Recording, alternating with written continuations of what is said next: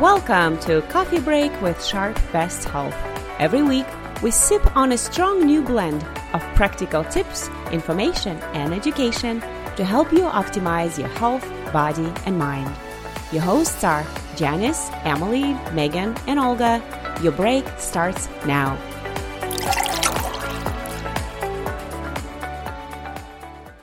Welcome to another episode of A Coffee Break with Sharp Best Health. This is Emily Myhouse. And Olga Hayes. And we're going to be your hosts today. Since we launched our podcast in August of 2018, we have been approached by a lot of employees with requests to do a podcast episode on a very popular keto diet and on fasting, right? Both these diets or ways of eating have been gaining a lot of popularity recently in media and on internet, mostly due to claims of very rapid weight loss.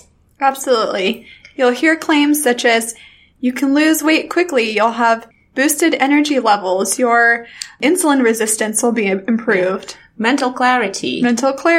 So are these claims actually true? So that's the point of today's episode, is to go through the research, to give you the facts. We are not going to take sides on either of the issues. We simply just want to give you the facts so that you can make a decision that's right for you. So this is going to be a two-part series or a two-part episode. So on the first part, on today's episode, we will focus on the keto diet. And then the second part, we will focus on fasting.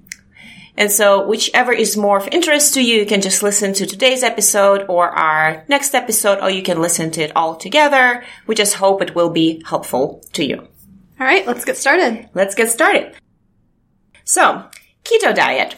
So what is a keto diet? A ketogenic diet. In layman's term, a ketogenic diet means eating very low carb, high fat, and normal amounts of protein.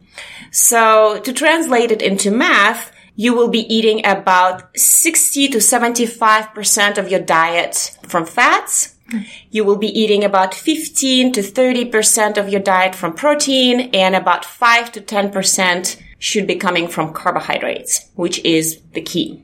Now, as Emily mentioned earlier on this podcast, this diet has been receiving a lot of attention lately in the media, but this diet is not new. Actually, doctors have been using keto diet to treat children with epilepsy for almost 100 years.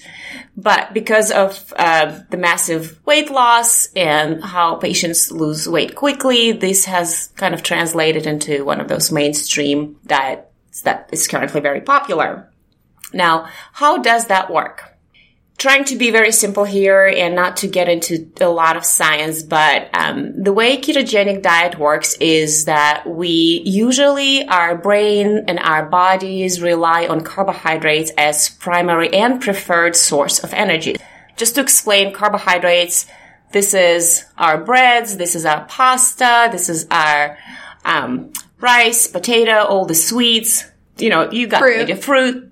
Yes. Mm-hmm. So all of these is considered carbohydrates. So when we eat carbohydrates, carbs get converted to glucose, and then glucose basically fuels our brain and our body's main functions. Now, when we eat very few carbohydrates, as we're supposed to do on a keto diet, then there is not enough glucose available for our brain and our body to rely on. And so instead, our liver starts to break down the fat that we eat and the stored fat into fatty acids and something called ketone bodies. And then those ketones then get passed through the brain, and our brain starts to use ketone bodies for energy instead of glucose that is not available to it anymore. That makes sense. So essentially you are, in a way, depriving your body of glucose. So its plan B is to use the fat that's stored up.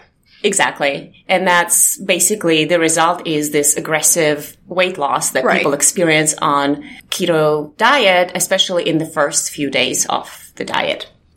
So the shift that happens when we switch from burning or using glucose for energy and using fat for energy is called ketosis.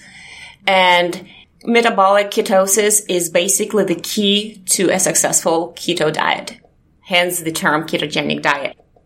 To get into ketosis, it takes between 2 to 4 days, and reaching and maintaining ketosis can be very, very challenging. For somebody who is new to this way of eating, they can experience a lot of unpleasant effects, such as nausea, very low energy, some issues with digestion, headache, brain fog, and irritability.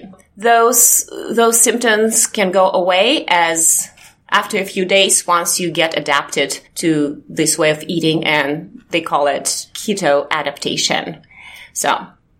And just to close the loop on the actual diet, I wanted to highlight some of the foods that are not allowed on this diet. So just one more time, whole grains, beans and legumes, starchy vegetables like yams, potatoes, high carbohydrate fruits such as apples, bananas, oranges, alcohol, obviously sugars, all the sweets, and low-fat dairy products are not allowed on that diet. So the diet basically promotes eating meats from various sources, lots of fats, avocados, oils, and non-starchy vegetables. Broccoli. What else is non-starchy vegetables? Broccoli, cauliflower. Would be good examples. And as I mentioned, so on a keto diet, you're allowed about 5 to 10% of carbohydrates a day, which translates into about 20 to 50 grams of carbohydrates a day. And just to give you an idea what it looks like as a food, a large size one large potato is about 25 grams. So that would be the only thing you can eat in a given day. Wow. In terms of your really low carbohydrates. In terms of your carbohydrates, yeah. All right. So now I just wanted to kind of highlight some of the perceived benefits of a keto diet and then also some of the perceived drawbacks of the keto diet. Some of the benefits of this diet is, as I mentioned, it has been used for years to treat epilepsy, especially in children.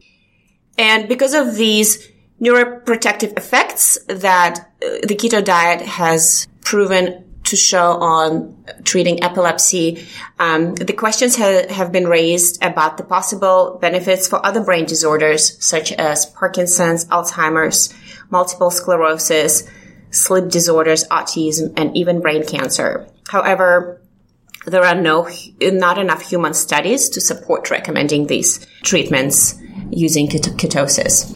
The ketogenic diet has also shown to improve blood sugar control for patients with type 2 diabetes and decreasing the need for diabetes medication, at least for short term. So all of this great news, right? So, and some other perceived benefits reported by the keto diet enthusiasts include improved level of energy, improved sleep, euphoria, cognitive boosts, improvement in anything from kidney function to cancer treatment. As for the downsides, one of the downsides, obviously, this is a very, very restrictive diet. People who are on this diet are limited as to how much carbohydrates they can eat.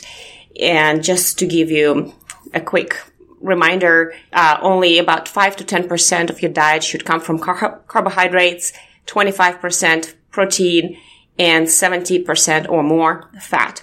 So this is obviously very difficult for those of us who love carbohydrates. And another part is that this diet limits the fiber intake, which can lead to some digestive issues and constipation.